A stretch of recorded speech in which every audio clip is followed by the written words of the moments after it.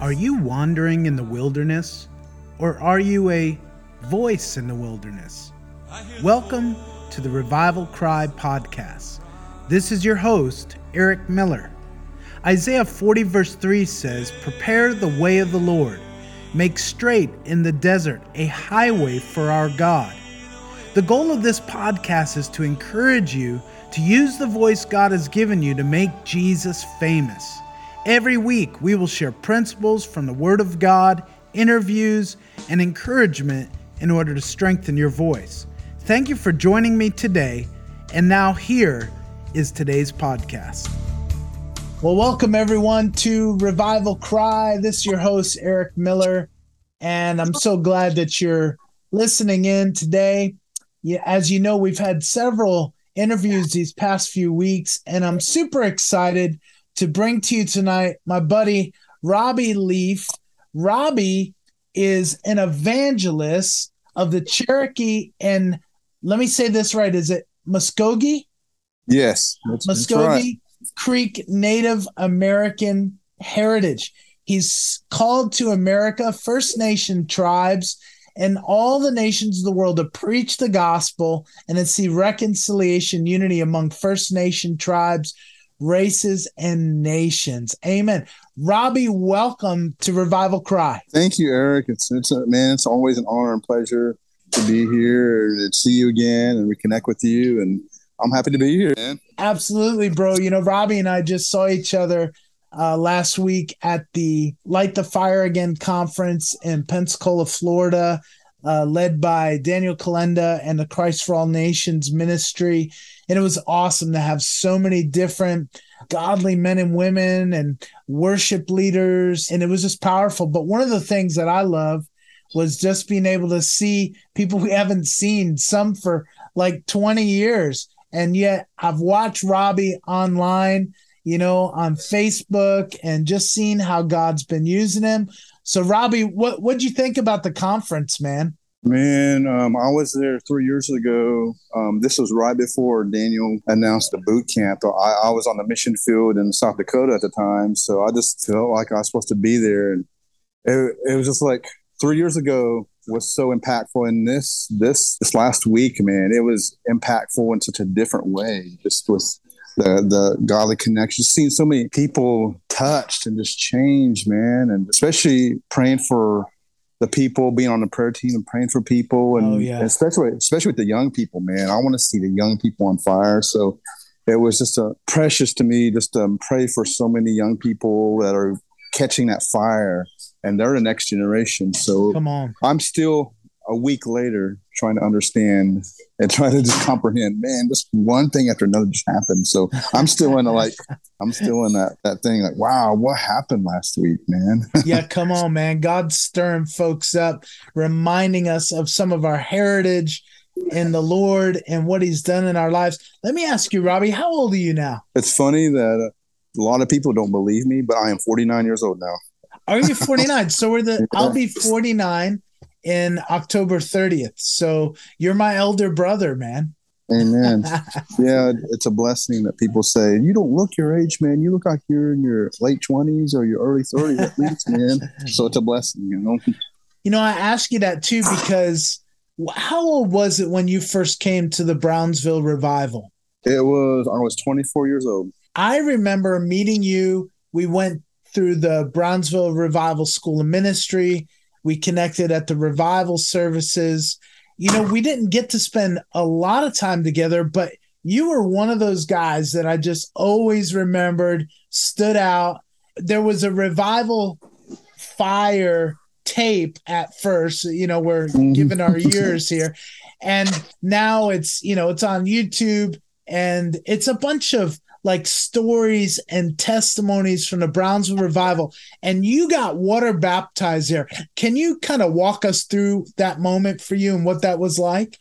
You know, it's amazing that there's still people to this day that tell me about the testimony and the Revival Fire tape, especially the baptism, because it was amazing. So with the baptism, that was my third trip to Brownsville. God was doing mighty things in different ways in those first three trips alone. But on that trip, I would find myself out in the crowd waiting to get in line, getting into the revival. And I would be, man, like God, the Holy Spirit was just moving on me. And I'm like shaking. I'm like trying to stop shaking. And then I'm weeping in intercession and travail out in the crowd. And then, so the day that I was getting baptized out in the crowd, I was like, what's happening to me? I was shaking, and so I really felt like I was supposed to get baptized. And so I show up in the office. I was telling whoever it was, the person at the desk, like, I think I want to get baptized. So like, you got to fill this out. And then I remember Pastor Gary Daugherty says, Mad Dog, how you doing, man? Yeah, get him back. Yeah, get him baptized. Yeah, he wants to get baptized. Go for it, So he pretty much helped me get the process going. So that night, it was incredible, man. Just shaking. I was like, what's happened to me, man? The Holy Spirit was just doing such a mighty work in my life. And then I stopped. Like, I was like, for that time when we're preparing for baptism, I finally kind of calmed down. But the other guys backstage were really nervous about what they're going to say and everything. But I was all calm and ready to go. So the guy said, you look really calm, brother. Can you pray for us? So can you pray calmness and peace over us? We're really nervous. So like, sure.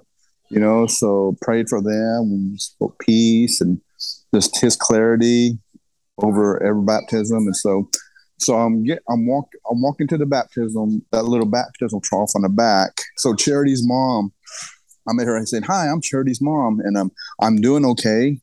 Like, no shaking or anything, until there's something about that water, man. I don't know what it is. That once I stuck my foot in the water, I mean, the Holy Ghost just took over, man. And I tell people, like, that people tell me, like, what happened, man? When they saw the video, I tell them, I don't know. Just like, all I know is that I talked to Charity's mom, and when I stuck my foot in that baptismal trough, I don't remember what I said. I don't remember what happened. All I know is I remember waking up in the back and just, where they carry the people, and like, what happened to me, man? And so you fell out in the baptism, and they carried you out. Yep. Wow. Yep. Isn't that wild? What's wild is, when we read about Jesus' baptism, we see three things happen. We see the heavens were opened over him. The Holy Spirit came down like a dove and lightened upon him. And then the Father declared over him, this is my beloved Son in whom I love and whom I'm well pleased. Listen to him. I really believe that people get water baptized. Sometimes we don't understand the significance, but there's things that God does in us and through us that are just so powerful to separate us to himself. I don't think either one of us believe that you got to be water baptized to be saved, but water baptism is so essential for people to, get free, to walk in deliverance. Israel went through the water. They went through the Red Sea as a type of baptism. Man, that's so powerful. A minute ago, you just mentioned the name Mad Dog. What does that name bring up for our listeners who may not know you by that name? Before I got saved, I'm definitely wasn't the person I am now. Like, I came to be really hard, very unemotional, very hateful, just so full of pain and darkness that I had no filters. I had a short fuse. And if you even looked at me wrong, I'd start something with you and threaten you. So, but the funny thing is, Steve Hill used to say, Mad Dog, that's his Native American name. It wasn't my Native American name. Somebody at UPS, I worked at UPS before I got saved. And so I had that attitude at UPS, working at UPS. So my supervisor jokingly called me Mad Dog because I had such a short fuse and a mean temper. And so I tell all my hoodlum friends, like, hey, they call me Mad Dog at UPS. So it stuck with them. They laugh. Yeah, it's appropriate, man. So Mad Dog just stuck, And so what is your Native American name? My grandma she gave us all Native American names before she passed away, but unfortunately, she did it the Christmas before she passed, and I wasn't there on our family gathering, so I don't actually know my native name, but she had one for me. So the sad part is that I never found out my native name before she passed, but she did have one for me. Interesting. Now, when you came to Brownsville, were you already born again, or did you get saved there? Well, actually, I was saved, but I was saved less than 2 years. Gotcha. So I was still very rough around the edges. Yeah. I didn't know what holiness was. I had an amazing pastor in church, but they didn't preach repentance or holiness or anything like that. So I would say Brownsville was that first trip to Brownsville. I knew what true repentance and holiness, the holiness message and purity and all that stuff. That was the first time I really had an encounter with that. And so you heard that from Steve Hill preaching. Mm-hmm. And yep. What type of impact did Steve have upon your life? I'm going to try not to be emotional about it because everybody knows him as the evangelist of the Brownsville Revival. Steve was my friend. He was my spiritual father. Yeah. He was my mentor, and I miss him every day. But the lessons that he gave me at Brownsville and afterwards, what I loved about Steve, he didn't beat around the bush. It's like he told it the way it is. But the thing is that anytime he was corrective towards me or told me bluntly and just straight up, this is what you're going to face, man. You're not going to be at revival your whole life. You're going to be in places on the reservations that it's going to be you, Jesus, and the devil. So what are you going to do? You're not going to go in the name of the Brownsville Revival School of Ministry or your name or anybody else's name, but Jesus. So what are you going to do? He would do that as a loving father and just tell me straight up that you will have spells. There'll be times when you will be persecuted, you'll be tested. Every time he ever gave me lessons and just advice, I knew it was from my father's heart and from a friend's heart. And I've learned to take his advice. And I just know that one of the biggest lessons he told me is like, Robbie, put you and Jesus in the circle. Don't let anyone or anybody else in that circle. Don't let any circumstance get in that circle every single day for the rest of your life. Yeah. It's you and Jesus in that circle. You're going to be okay no matter what happens. Man, that's so powerful. That's one of the biggest lessons. He taught me a lot of things, but just the fact that him and Jerry Hill believed in me, man, even when I was struggling for a little bit after the Brownsville Revival, that's what touched me the most, that he and Jerry believed in me steadfastly. Yeah. Even when people said, you're screwing up and like, what are you going to do now? And like, some Christian you are. Steve and Jerry never wavered. They always believed in me. I love it, bro. I really do. And I know that they mean so much to you. I love it because, a lot of people think, was that revival really real? There was emotionalism. There was, people backsliding after and all kinds of stuff. But as well as I do, bro, that there were so many people who are set on fire, who surrendered everything to Jesus. Like you were saying before, Mad Dog died back at the Brownsville Revival, and in those baptismal waters. And now, man of God, evangelist, Robbie is who you are now, a son of the Most High God. And it's so awesome, dude, to see us over 20 years later, still pursuing Jesus. The fire keeps burning. Steve's in heaven. I know, like you, that, man, when I get to heaven, I'm going to look at Steve and I'm going to say, we went for it, bro. You know what I'm saying? Man. We're going to go for it, dude. We're not wavering. Tell us what God has been doing with you, man. You got saved after the revival. Now I know that you went through the boot camp at Christ for All Nations, the evangelist boot camp. What has God been doing with you, bro? Before the boot camp, I was on South Dakota at the Yankton Sioux Reservation, and it's in eastern South Dakota. I was there for a year. I worked emergency medical service, and God used that as a springboard for evangelism. And but here in Tulsa, I'm here in Tulsa. Dude, I do evangelism all the time, whether it's one-on-one or I'm collaborating with many other evangelists and other ministries here in Tulsa. We're working together here in Tulsa to see Tulsa saved for Jesus. And I go on reservations. I just got back from Pine Ridge. Now it's been 3 months. We saw 57 people got saved. And come on, man. And that's don't take that lightly, because the Pine Ridge Reservation is easily one of the roughest and most hardest reservations in North America to reach people for the gospel. And then God even moved there and touched some lives. And so he's been taking me different places, to Montana on some of the reservations, to Pine Ridge. We're getting ready to continue onward and working together with other First Nations people, that we're going to do this. Our goal is to hit every reservation in North America. I love it, man. And for our folks, we'll mention this at the end again, but Robbie has a website. It's called www.tribalfireministries.com. If you want to find out more about how to support Robbie in prayer, how to get underneath him, hold up his arms. He needs support. He needs people to help, not only help provide financially, but support projects and outreaches and things that he does. He needs plane tickets. God's called him to the nations. So I want to encourage our folks, man, get behind Robbie. This guy I've known about for over 20 years now, and he's still faithfully serving Jesus. So this is good soil to sow into for sure. Robbie, I know with CFAN, didn't you go to Africa? Oh, yes. Okay. So I'm so glad you mentioned it. That was 2 years ago this time.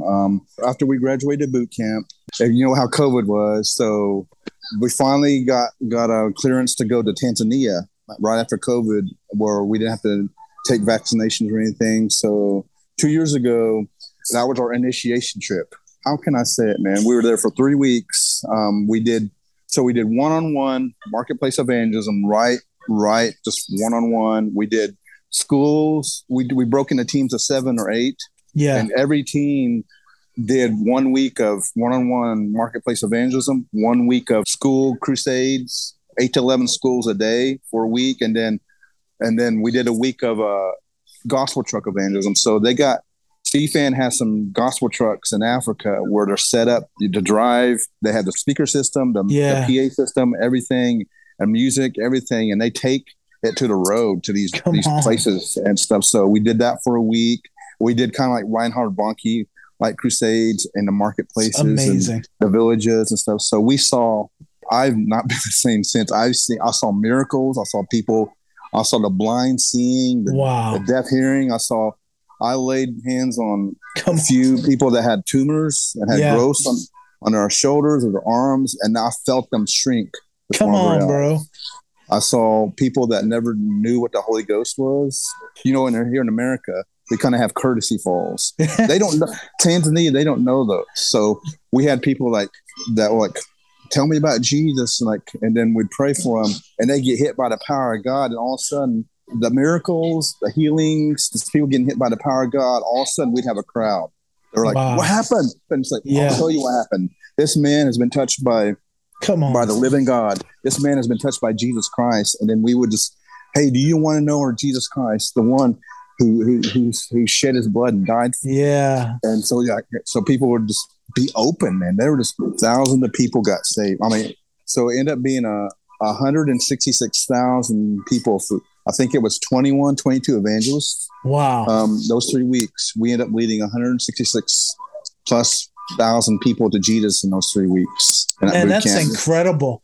When we were at the Light the Fire Again conference, this is the second time I heard Daniel talk about a decade of double harvest while he's taken on that responsibility of Reinhard Bonnke, and actually has been leading the ministry for quite a number of years and doing most of the preaching on their big, crusades in Africa and other parts of the world. God really spoke to Daniel and the leadership team there about creating a boot camp to raise up evangelists, to multiply their efforts. So you went through that boot camp.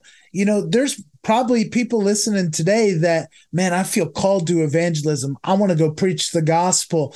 What about the boot camp can you encourage them with that they could go get some training themselves? If you are truly called to the nations, if you're truly called as evangelists, there's people that how we sung, I surrender all. Well, if you're called as an evangelist, if you're called to full-time ministry, if you're called to lay down your life for Christ, that is the place to go, because you're going to be trained by the best. And it's not when you go to Orlando and be trained at a boot camp, don't take it as a vacation. Take it as a boot camp. Come on. They will stretch you in places you need to be stretched. They will get out every bit of timidity, every bit of like fear, every bit of flesh. They will test you and try you to see if you're ready and also physically. They will, dude. The first weekend we were there, we had to get up at 5 a.m. There's a soccer field by the C-Fan. They said, "Okay, you run that." I think it was this guy was trained in cross-train fitness. He said, run around that soccer field 3 times. So for a whole hour, it was like boot camp. He ran us. We do sprints, we do burpees, we do for a whole hour. And we're talking about elderly people. We're talking about people that were out of shape and overweight. Yeah, it didn't matter. It's like they were trying to do a baseline to say if you were ready, if they took you to Africa by the end of the boot camp, that you were going to be physically ready, that you're not going to like pass out or die in Africa or Middle East or whatever. They're really serious about you not being just spiritually and mentally and emotionally fit, also physically fit. They will stretch you in ways that we need to be stretched. And I tell you what, I am so grateful that I went through the boot camp. Yeah, it was tough. You get grilled, you get tested on different things about preaching and about doing crusades and critiqued, but they do it out of love. Like they're trying to get the best out. They're trying to raise up what they say Navy SEALs in the Lord, Navy SEAL evangelists. Anybody, if you're ready to just like, if you got the fire, you've got the heart to like, I want to lay down my life to the Lord. I will go anywhere He tells me to go. I will be trained. I will be the best I can be as an evangelist. This is the place to go. There's nothing like it. We've been missionaries for 20 years now. And I could tell you, bro, that you got to go out on the mission field and it's all or nothing. You can't go out there and be like, I'm just going to do these good things and then, come back and go on vacation. I remember when we were sent out from Brownsville and he prayed over us, he had our team stand up in the middle of the service and he said, everybody clap for them. They're going to the Philippines, and everybody claps. Yeah. And all excited and stuff. And then everybody sat down and he told us to continue standing. And he said, look at me up here. He said, listen, we're so proud of you guys, but I want you to realize something. Everybody's going to forget you. Out of sight, out of mind. And he began to paint a picture that we actually really needed to hear. That when we're going out to serve Jesus, it's not about us. It's not about, what I can do to promote myself and have a big ministry. It's about loving Jesus and making him known, Yes, I really think that some of this training is, and you could give us a whole lot more information. We just have a few minutes left.